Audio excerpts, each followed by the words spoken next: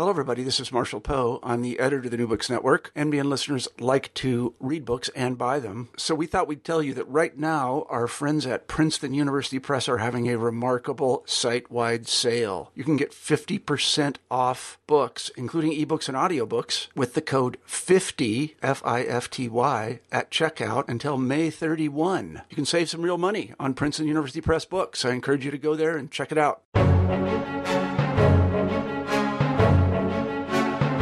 Well, welcome, Professor Koppelman. Thank you for joining us on New Books in Law. And you're here to talk about the Tough Luck Constitution and the assault on healthcare reform. There's so much to say and get into. I wonder if first you could tell us a little about what your background was leading up to your work and thinking on this topic. So I'm a constitutional law professor at Northwestern Law School. I teach constitutional law here. My other scholarship actually hasn't been about healthcare law and policy. So I've just finished a book called Defending American Religious Neutrality that tries to make sense of the law of clauses. And the only reason why I got into this area was I was invited to do a debate about the Constitution and healthcare reform. And so I thought at that time there had only been a couple of district court cases that held that the law was unconstitutional, and I hadn't paid a lot of attention to them.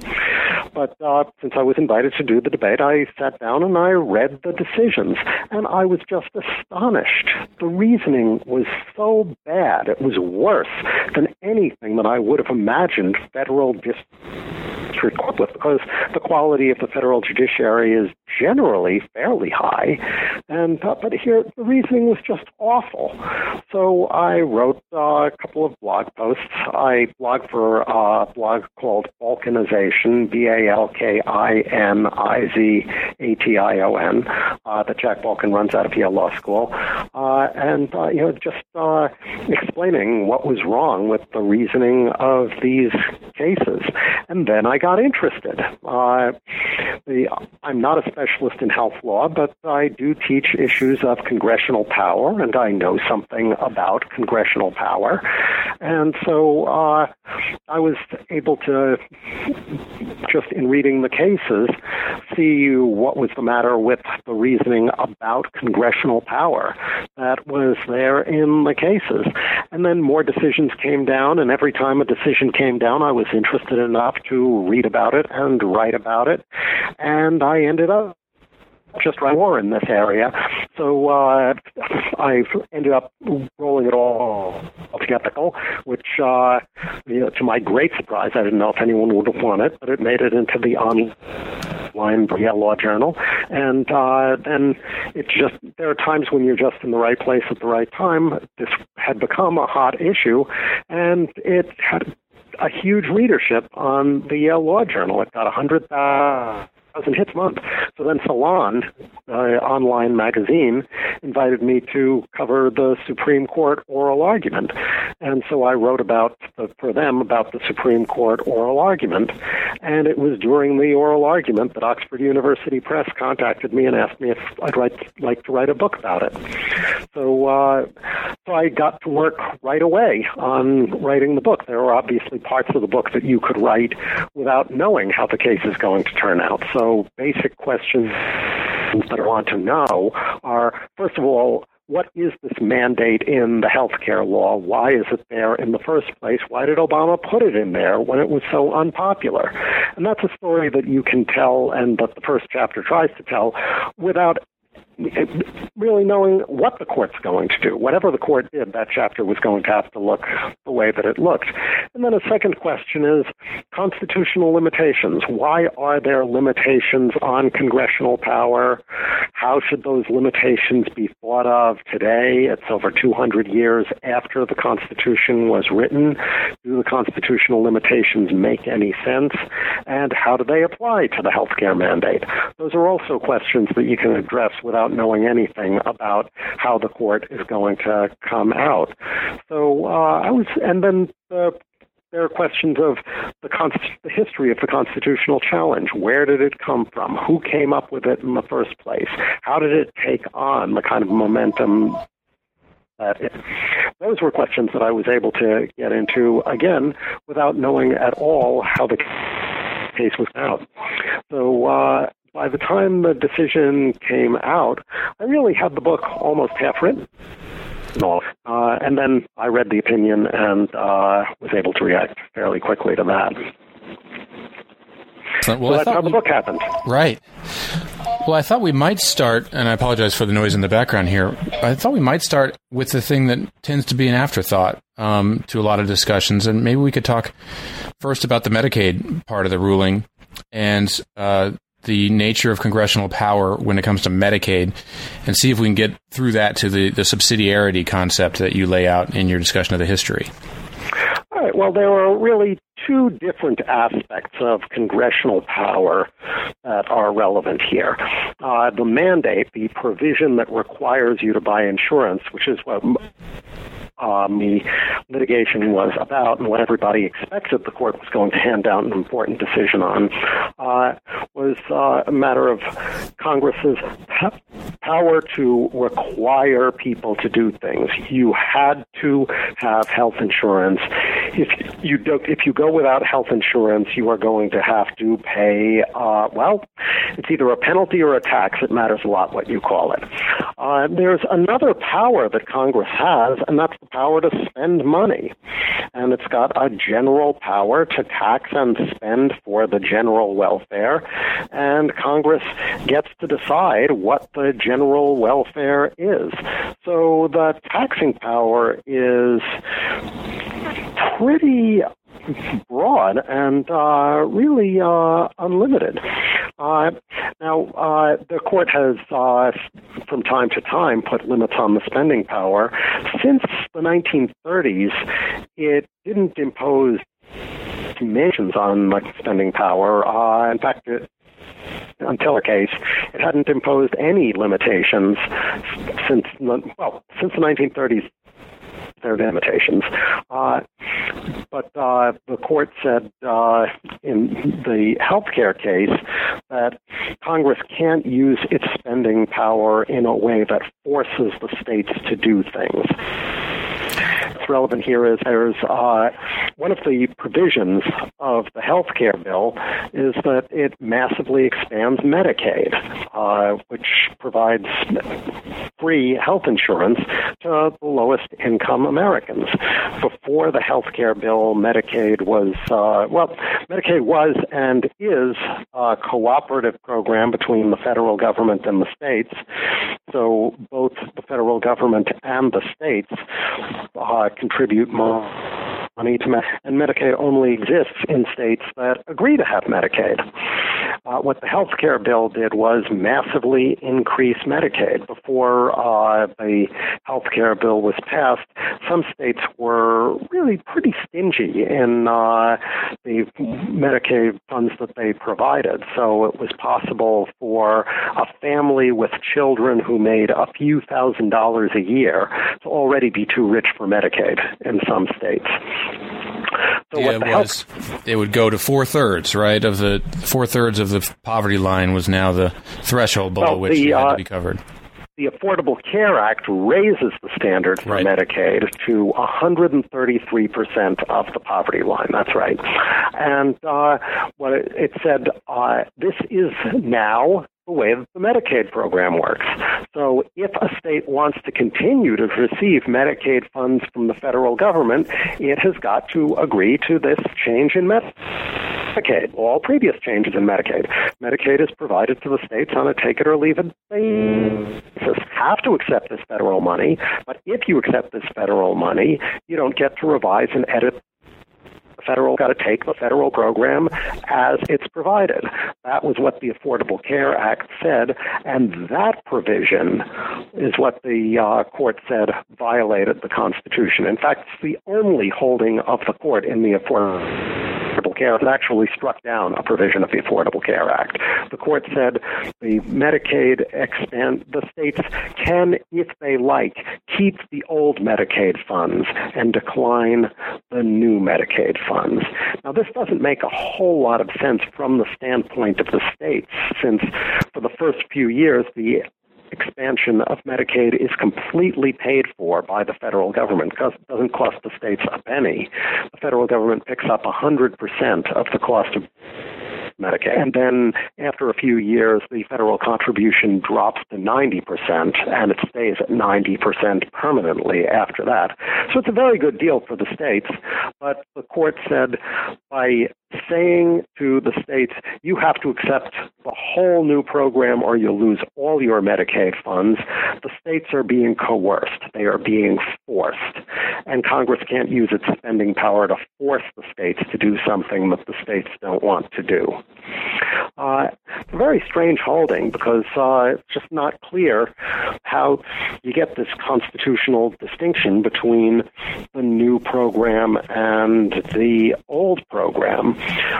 Chief Justice Roberts said that denial of the future funding is a gun to the head. It is economic dragooning that leaves the states with no real option. But it's an odd idea of coercion. Roberts seems to think coercion anytime an offer is very generous. So if I offer you $1 million, you'll take off your left shoe and put it back on, I can be pretty sure that you're going to take my offer, but I don't think I've forced you. Right. So this offer that can't be refused because it's so good, not because it's so threatening, was the essence there. I wonder if we can connect that up now, 9 months later. What has the effect of that holding, the striking down of the expansion, been? How is it shaping up for people in the states? A large number of Republican governors, when the decision first came down, said that they were going to accept the court's invitation to turn down the Medicaid money.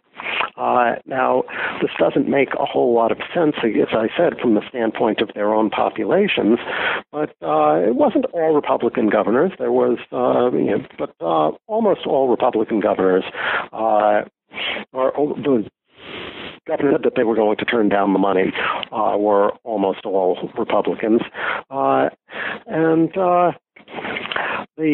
then over time, between then and now, a number of them have changed their minds. I guess the most prominent of these is Rick Scott in Florida, who is very vocally opposed to any aspect of the Affordable Care Act, eventually became persuaded that the deal was too good and that he couldn't turn it away. The big question mark that remains is Texas. So there are more uninsured people in Texas than in any other state. 1 in 4 Texans has no health insurance. Almost 2 million of them would get insurance via the Affordable Care Act. From 2014 to 2019, Texas would get an additional $52 billion. And that's more than half of the state's annual budget. So it's a huge gift for Texas, but Rick Perry has said that he's going to refuse the money, and he's under increasing pressure from hospitals within, but he says he's not going to budge. It doesn't really make sense. Right now in Medicaid, in Texas, you can get Medicaid only if you're an adult with children, and even then, only if your income is 23% of the poverty level. So this is really hurting poor people in Texas, and it's also just very bad for the Texas economy to turn the money down. This is a lot of money. It creates a lot of jobs, and these are good jobs in medicine. These are high-paying jobs. So it doesn't make a lot of sense, but then the Supreme Court's holding didn't make a lot of sense. Well, I'd like to ask about two pieces of that. One is the two surprising justices in that result, and then stepping ahead to Roberts himself. Justices Breyer and Kagan joined the result on Medicaid, and you have an interesting theory about that that's just in a couple of sentences. I wonder if you think that's worth touching on, because it's such a strange policy outcome for justices that are, generally thinking the spending power is pretty expansive. Well, certainly in terms of trying to figure out why did those judges join this case, their general views on federal power are completely inconsistent with their joining this holding. I've got a guess, but it is only a guess that, you've got a fairly new Chief Justice. That Chief Justice is isolated from his colleagues, and he's very much alone. And sometimes a judge will join another judge's opinion really just out of courtesy and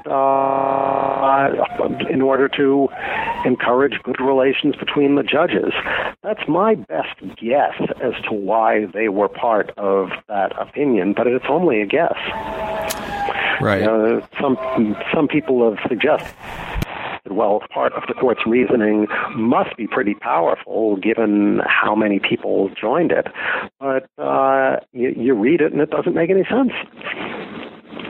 Well, those two things we've laid out then suggest it's a story about people. We've talked about 2 million Texans. We've talked about the possibility of log rolling and personalities on the court. As we move toward the ideas that were involved, what is it in the Medicaid holding that Roberts cared about? I wonder if you could just touch on, it sounds like the big key is that the states now have the power, thanks to Justice Roberts, to cut off their noses to spite their face. But that's the state power now that wasn't necessarily ever found even in Dole or the cases since Dole, right? Well, I think there was an idea that really became big when Ronald Reagan became president, that what's fundamentally wrong with the United States since the New Deal is that power is too centralized and there's not enough power devolved to the states. And Roberts' holding is broadly consistent with that. If there's a deeper thing going on, that's my best guess as to what that is. But, it's very hard to tell because, when you read a judicial opinion, all you've got in front of you is the arguments. And my general sense is that it's better to address arguments and see whether they make sense instead of trying to psychoanalyze the justices. Right. My speculation is that this with a concern about states' rights, but it's just an educated guess. One way of telling the story that you've just touched on goes back to the early 80s. It really does seem that this case might have been the culmination of the Federalist Society's project, and not to psychoanalyze anyone, but Justice Roberts was a Federalist Society person who said we should have clearer state powers, right? So this would have been the highlight. If it had brought down the entire Affordable Care Act, that would have been a pretty big result for that agenda. Am I speaking out of turn? Although bringing down the Affordable Care Act, that's the really remarkable thing about the dissenters in the case is that they were prepared to do that. And the reasoning on the basis of which they're ready to do that, saying that, it's on the basis of the unconstitutionality, if you agree with their reasoning, of a couple of provisions that don't really need the rest of the Act to work. They're not integral to the rest of the Act. It's like pronouncing somebody dead because he has a hangnail. So here I think I'm not sure what we can do besides psychoanalysis because the reasoning is so bad. The Christmas tree doctrine, in which once you have a problem with the one piece of the thing, it turns out that the whole thing would never have been passed without that piece. So you throw out all the ornaments and all the other stuff. This was part of their tough luck approach. I wonder if you want to say a little about that phrase, that the whole thing needs to be jettisoned because the problem is not one that Congress should have been trying to solve. Well, the first question you can ask about this book is, why do I call it Tough Luck Constitution? And let's go back to the oral argument. Here we go. In March 2012, the Solicitor General is trying to defend compelling Americans purchase insurance. And he says it's fair to make them do this because the country's obligated to pay for the uninsured when they get sick. And Justice Scalia responds, well, don't obligate yourself to that.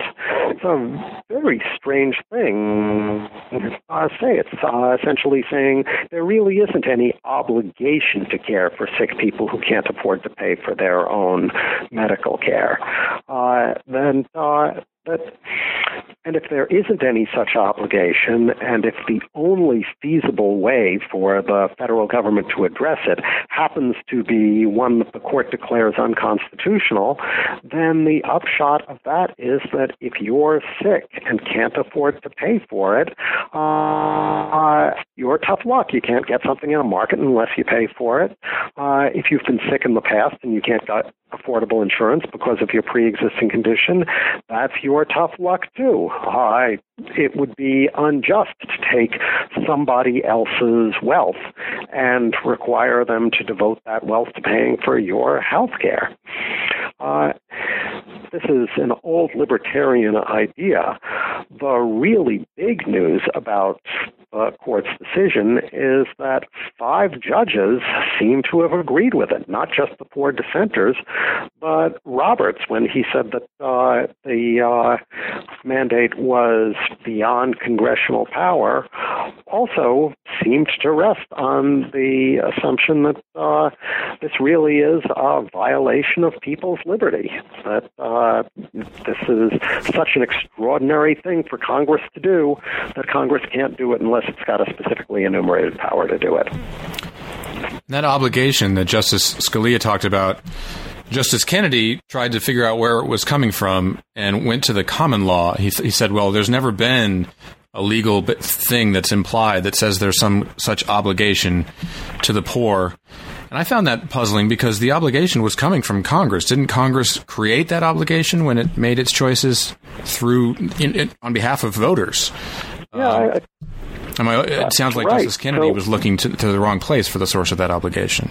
Well, it's not clear how old common law rules could be a source of constitutional law. Well, so here's exactly what Kennedy said at the oral argument. The reason this is concerning is because it requires the individual to do an affirmative act. In the law of torts, our tradition, our law has been that you don't have the duty to rescue someone if that person is in danger. The government saying the federal government has a duty to tell the individual citizen that it must act, and that changes the relationship of the federal government to the individual in a very fundamental way. So there seems, in Justice Kennedy's view, there seems to be something of constitutional stature about the old common law rule of no duty to rescue, even though he admits that rule is morally dubious. The freedom from the obligation to take care of other people is somehow a matter of moral right, and there's a constitutional impediment to changing it. And that impediment comes into play not just when someone is required to engage in some physical act, but when someone's required to pay money for someone else's benefit. In this case, it seems as if the fact that the voters had called for this kind of health care plan went way over to the side in terms of what was being considered. When Justice Scalia said, don't obligate yourself to that, he may have been talking to the 2008 electorate that, said we want a health care plan that's going to accomplish these things. I think that's right. The undemocratic character of the court's reasoning is striking here. And to some extent, it goes back to the question of what the Constitution is for and what congressional power is for. Certainly, Congress shouldn't be exceeding the authority that the Constitution gives it. But the reason why we went to a Constitution in the first place, the reason why the framers abandoned the Articles of Confederation and put a Constitution into place is because under the Articles of Confederation, the United States was unable to address and pressing problems that it was presented with. The big ones at that time were, because there wasn't a power to tax, then that meant that Congress couldn't raise money. It just had to ask the states to send money to Congress, and the states weren't very good about doing that. For that reason, Congress had trouble paying for an army at a time when the United States was surrounded by foreign enemies. And Congress wasn't able to prevent tariff wars among the states, so that you could be required to pay a tariff when you shipped something from New York to New Jersey. And in the poor young economy of the United States, this was very bad news. So the basic purpose of the Constitution was to make sure that the American people had the power to solve the problems that they were presented with. That there was no problem that couldn't by any part of the government, not the states, not the federal government, nobody. And so that is, I think, the most important consideration you should have in mind when you decide to interpret the U.S. Constitution. When you try to interpret congressional power under the Constitution, the most fundamental thing about congressional power under the Constitution is that there should be no problem that Now, this does mean that there are some matters that are appropriately for the states, but those are matters where there's no plausible story that you can tell about the need for congressional intervention. So I think the easiest case is one case where the court struck down a federal statute. In 1995, the court struck down the Gun-Free School Zones Act, which made it a federal crime to possess a gun in the vicinity of a school. Now, there's no reason to think that the problem of violence near schools is one the states aren't capable of handling themselves. So it's pretty clear that this law was just an attempt by Congress to grandstand and try to show that they were being tough on crime. It wasn't likely to be helpful with any actual problem that the states couldn't handle by themselves. But you compare that with healthcare. Healthcare really is a problem that's very hard for the states to deal with alone. If any state tries to put into place universal health insurance, it's going to attract sick people from other states who are going to be tempted to move to that state in order to get your heart transplant or other really expensive medical procedure that you can't get in your home state. And so no state was able to get the kind of broad health insurance that we know from polling Americans want, because the pressure of competition with other states makes you do that. The only state that managed to do it was Massachusetts, but Massachusetts had a very small population. The uninsured population mostly was eligible for Medicaid, and because Ted Kennedy had so much clout in Congress, he was able to see that Massachusetts got a big infusion of federal dollars. It's hard for other states to duplicate that. Massachusetts was the only state that managed to do it. I guess the other state that managed to make substantial progress and broaden its coverage was Hawaii, but Hawaii has the advantage of being 2,000 miles away from the nearest other state. It's a little tough to go there just when you're poor and sick. Ironically, the clout that Ted Kennedy had to get money for Massachusetts was the same result that every member of Congress was getting for his state under the Medicaid expansion until it was struck down. Although, of course, the states still have the shot at it if they want it. But the principle you're describing, the subsidiarity principle is what you call it in a book, that the federal government needs to be able to solve the problems that no state can solve, was upheld in very recent decisions by the same court, right? I'm thinking of Comstock and Reich, where you've got in Comstock a really pretty small interstate problem that is just not an enumerated power, and the court said this needs to be soluble somewhere. Somebody's got to be able to solve it. I think that's right. That case also involves the necessary and proper clause. So let me just take those two in turn, subsidiarity and the necessary and proper clause. Great. So the idea of subsidiarity, it's been explored explicitly adopted in the European Union, where they really have the same problem. You've got local units, and then you've got a broad overarching unit, and you've got to figure out how to allocate responsibilities between them. The idea of subsidiarity is the authority should have a subsidiary function and only do those things which can't be performed at a more level. If decisions can be done at a local level, they should be. That's the principle. And so in the healthcare case, we see lots of people wanted broad health insurance. The state governments hadn't been able to deliver it. We can tell a pretty good story, a pretty clear story about why the states weren't able to do it. So that's suggests we should be able to address it. And then the necessary and proper issue, so take a step back. Congress's powers are enumerated in the Constitution in Article 1, Section 8. Article 1, Section 8 includes, for example, the power to regulate commerce among the several states.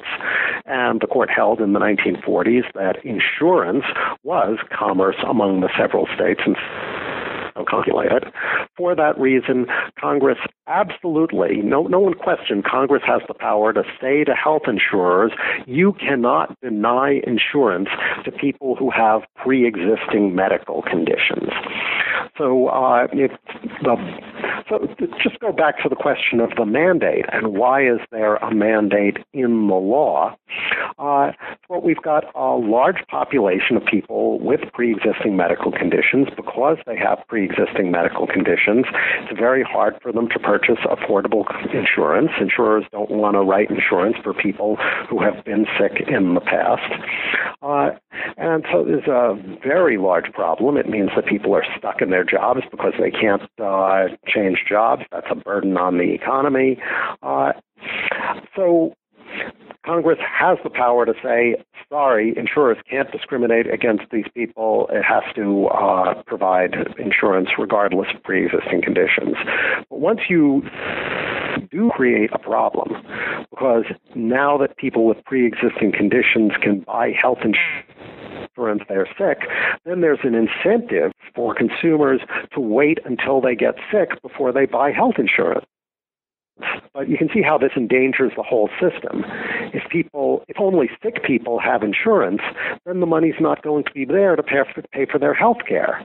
Insurance is about redistributing from who are well to the people who are sick. I buy insurance while I'm well to protect myself in case I get sick, but that means that my premium dollars don't come back to me, they go to the person who's sick. So in order to keep the whole system from unraveling, at the same time that Congress said you have to write insurance for people with pre-existing conditions, Congress also said everyone has to have insurance. The big question healthcare case was, does Congress have the power to do that, to require people to buy insurance? Well, it was absolutely indispensable to Congress doing what it needed to do to solve a common problem.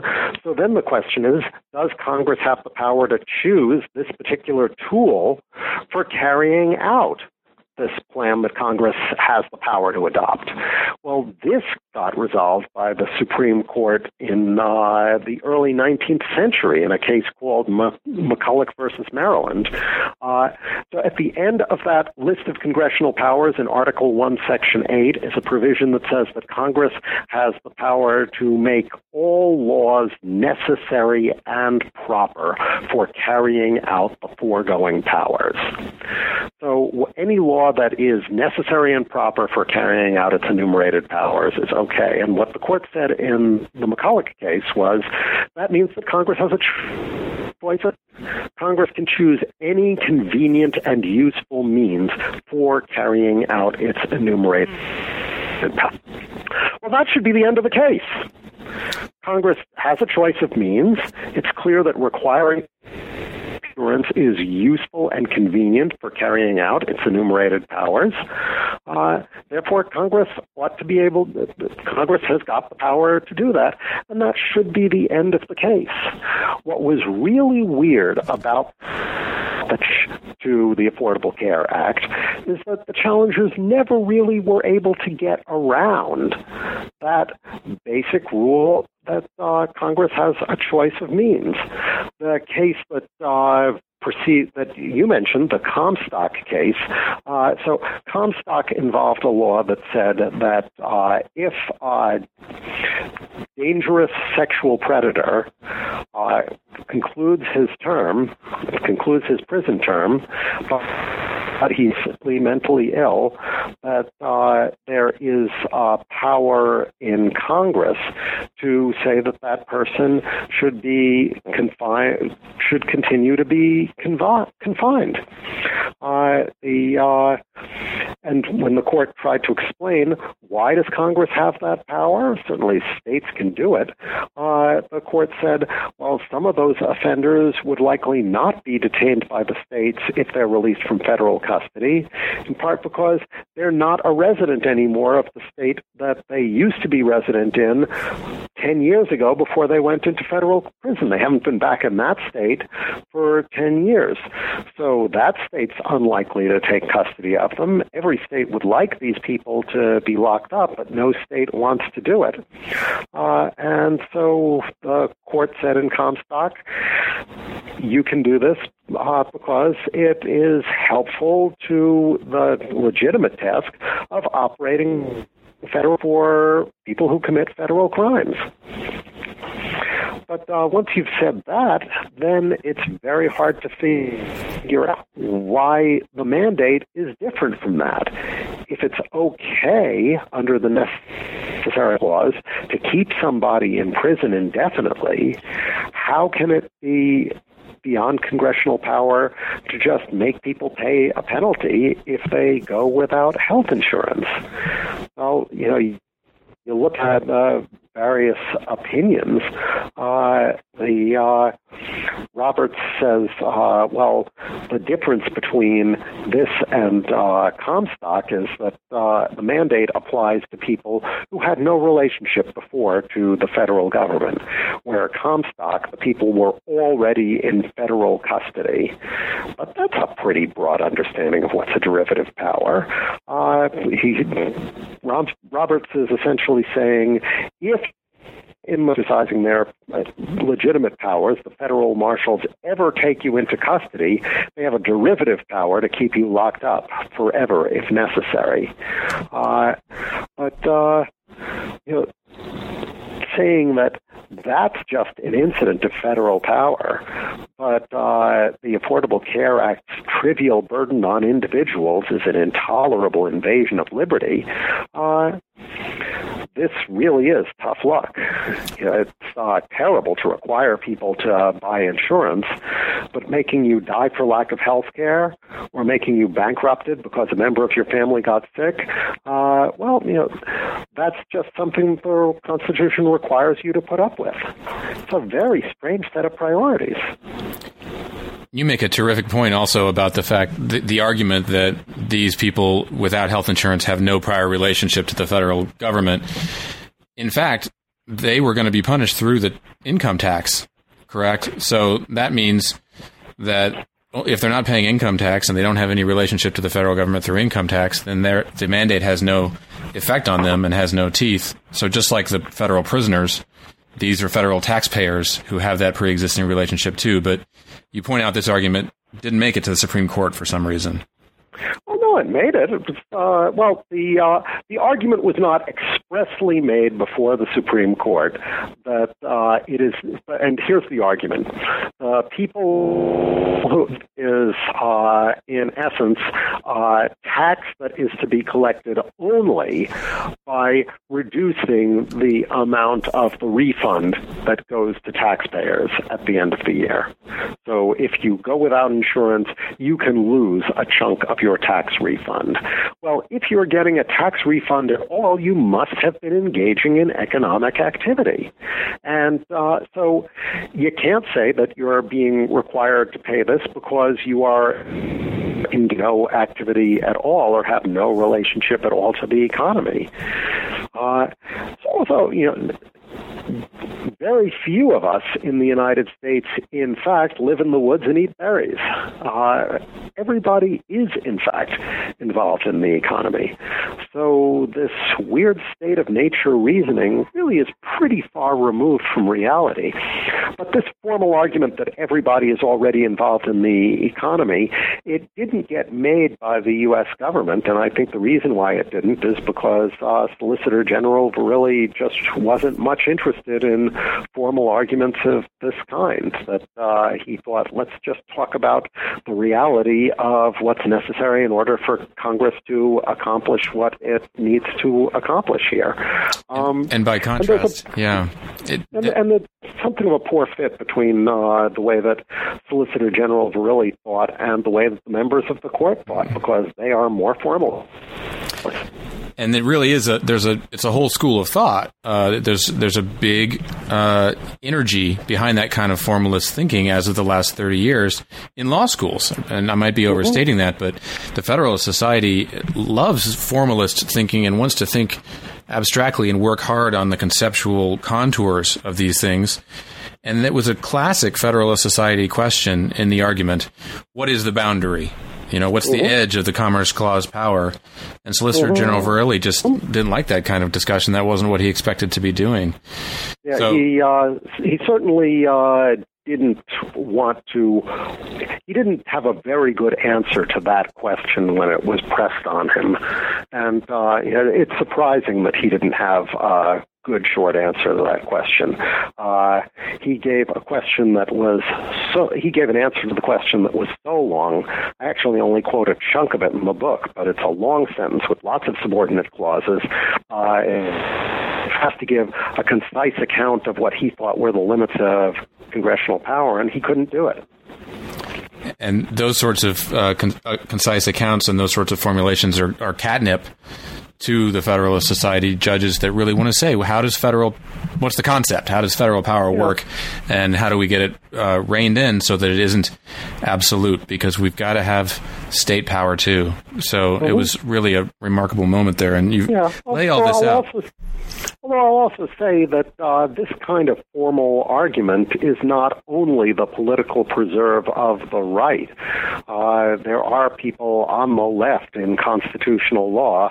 Probably the most prominent of them is Akhil Amar at Yale Law School, who try to make these kinds of formal arguments. And you also saw that in the earlier arguments that the United States made. But those arguments were being made by the acting Solicitor General, whose general approach to constitutional law is more Akhil Amar-like than that of Verrilli. And Professor Amar is also a historian in a way, and I wonder if the battle this time was really a battle and an argument that we already had about the bank, the national bank.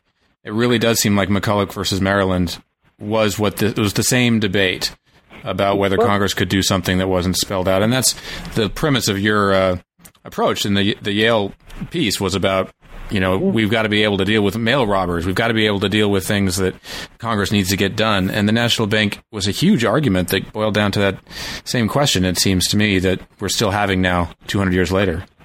The mail robbery point that Marshall made in McCulloch was that if Congress is going to carry out its enumerated powers, it's not going to be able to do a very good job of that if it can choose that it's going to use. So Congress has the power to operate a post office. Does that mean that it's got the power to make it a crime to rob the mails? And Marshall said, yes, it is, because if you're going to carry mail from one state to another, it just helps to be able to say that it's a crime to interfere with the operation of mail delivery. And to be fair to the Federalist, the Federalist Society argument or the Scalia argument, it is a different meaning of the word necessary that Marshall is advocating there, because, as you described it, it's nice to be able to prevent mail robbery, but that isn't strictly necessary, right? Well, that was the precise issue in the McCulloch case.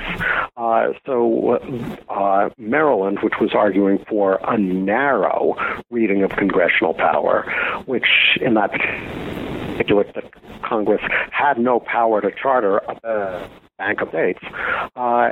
If you went with Maryland's reading of the necessary and proper, Congress could only choose those means which were absolutely necessary, such that there was no other way of accomplishing it.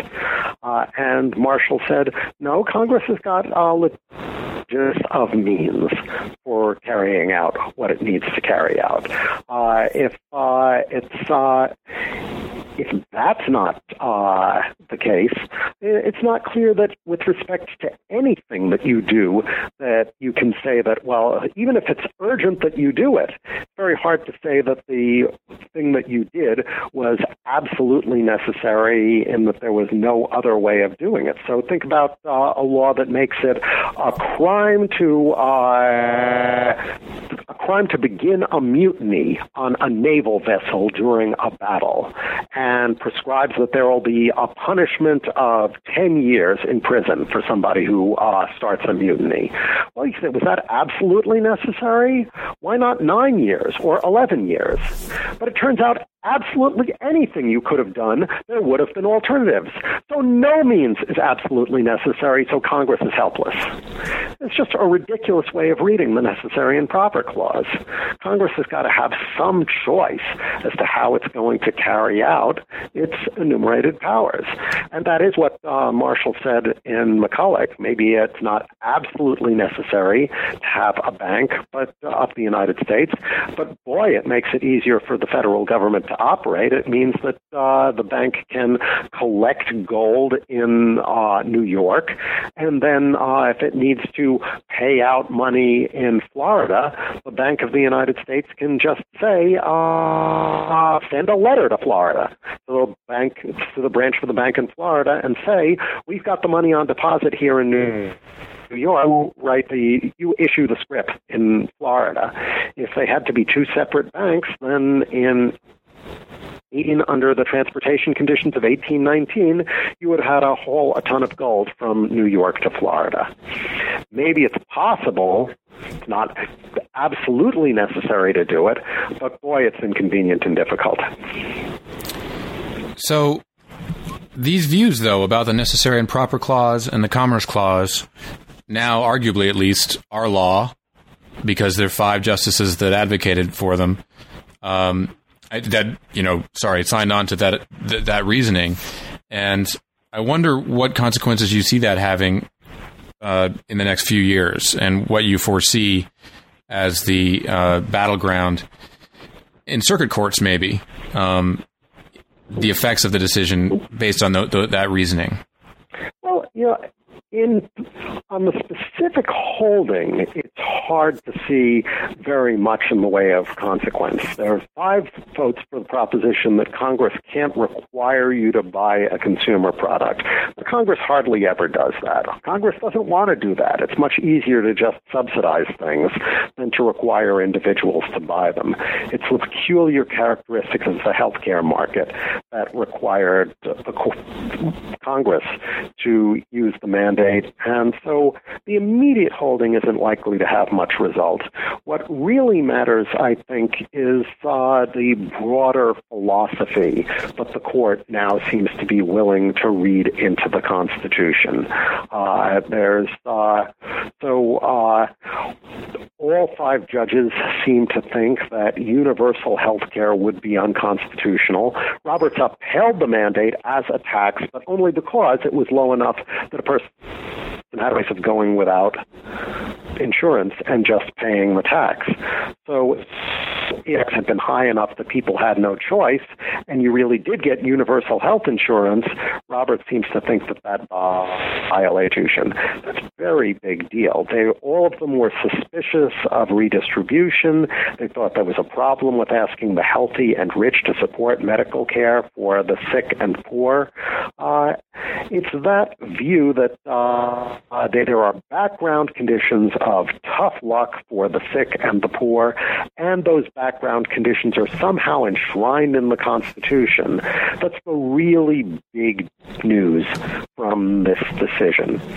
To be clear, just to highlight your point there, that those are not just policy views, right? Those are views about what the Constitution requires. That's what I think is remarkable about your book, that you're really saying no matter what people vote for, until we get a different set of judges, no matter what people vote for, this policy is required by the Constitution.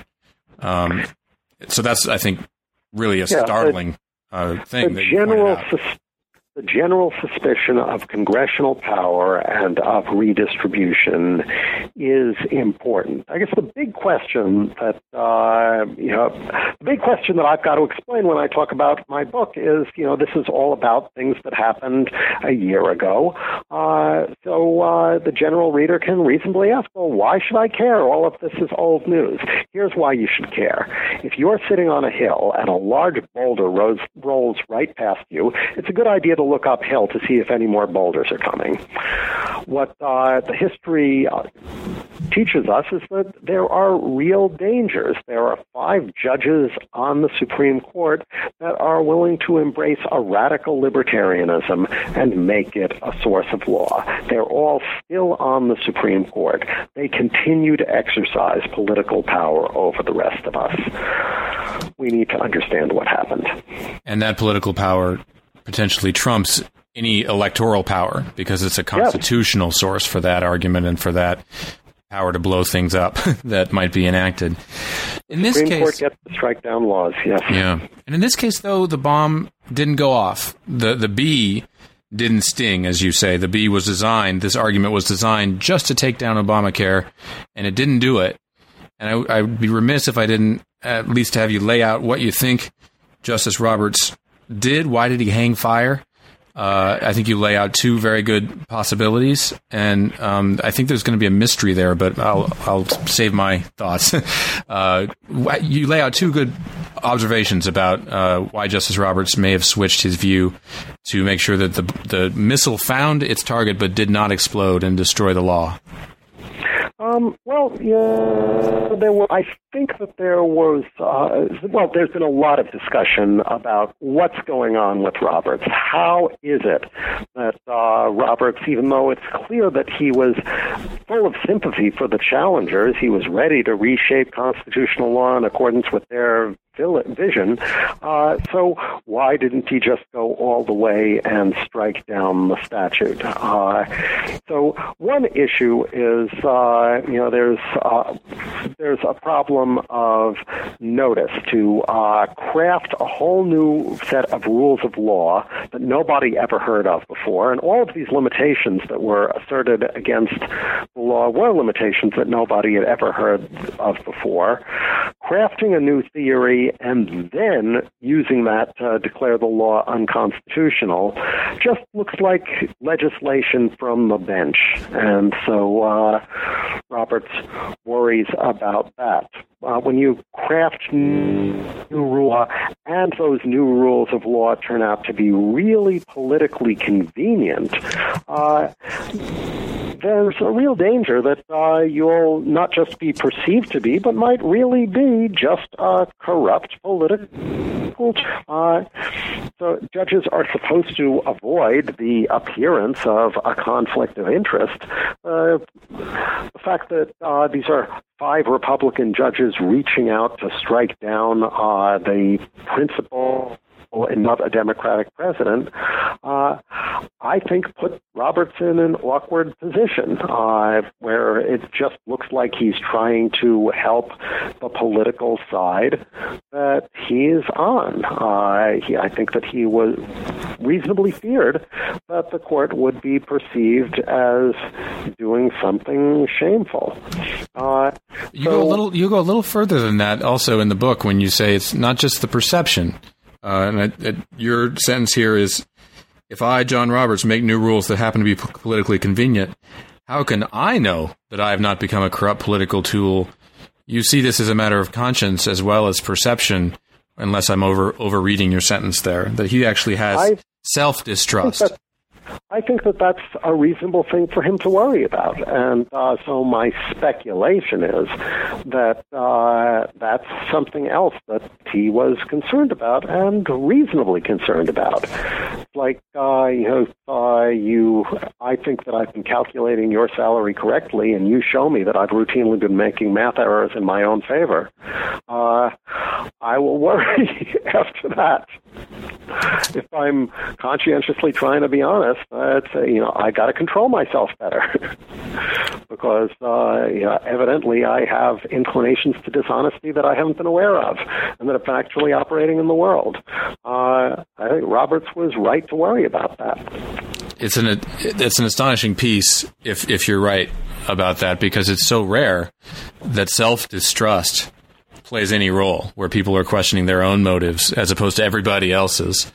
And I think you are right. But I think you're right. I think there's something to that, especially in light of the stories that you point out about how he was on the other side for many weeks. He voted on the other side initially, and he assigned himself the opinion to strike down Obamacare, but then switched many weeks later. It's really a remarkable story that is going to take some meditation. Well, you've laid out so much for our listeners, and we've taken a lot of your time. Is there anything that we have left out that you think is key to the story you're telling with this book that we should touch on before we let you go? I think that we have covered a lot of it. I think that more generally, I suppose, this is just one instance of way in which authoritarian, Ayn Randish philosophy has captured the imagination of the political right in the United States, and it's quite scary because, as a general matter, it is a recipe for a country in which the strong get to prey on the weak. The Constitution doesn't mandate any such thing, and the fact that there's a growing proportion of people who find it so obviously correct that they're ready to read it into the Constitution, even though the Constitution doesn't say a word about it, that's the really big news. This is just one illustration of that. Wow, very well said. Well, thank you, Professor Koppelman, for joining us. We really appreciate it, and we look forward to reading your work and this. I hope readers will take up the Tough Luck Constitution and also your new book, the title of which I hope you'll mention again.